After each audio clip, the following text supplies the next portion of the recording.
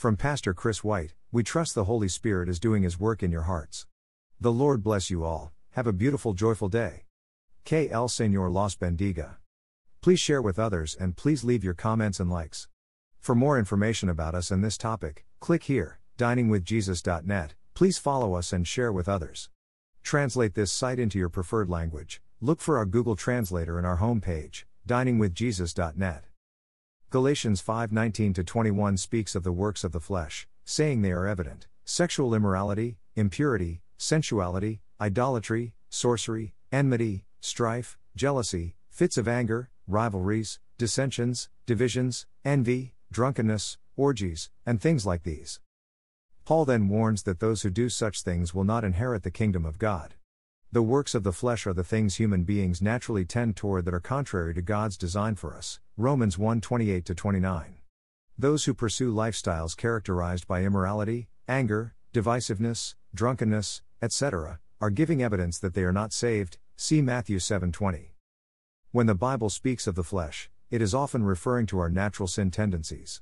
We are all born with a sin nature, Romans 5:12. Our natural predilection is to please ourselves any way we see fit. We can be trained to behave in more socially acceptable ways and even find enjoyment in being kind to others. However, without the power of God, we remain self-centered. We do what we do, even good things, because we receive some selfish payoff.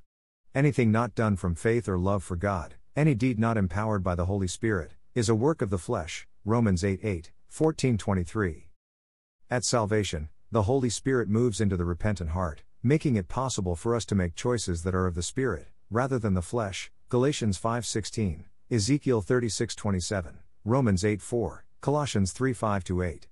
We are to consider ourselves crucified with Christ, Galatians 2:20, and our old sin nature dead, Romans 6:2-11, but the flesh does not die easily. A battle still rages within even the most dedicated follower of Christ. The Apostle Paul wrote eloquently of this battle in Romans 7. Verses 21-23 say, "So I find this law at work, although I want to do good, evil is right there with me.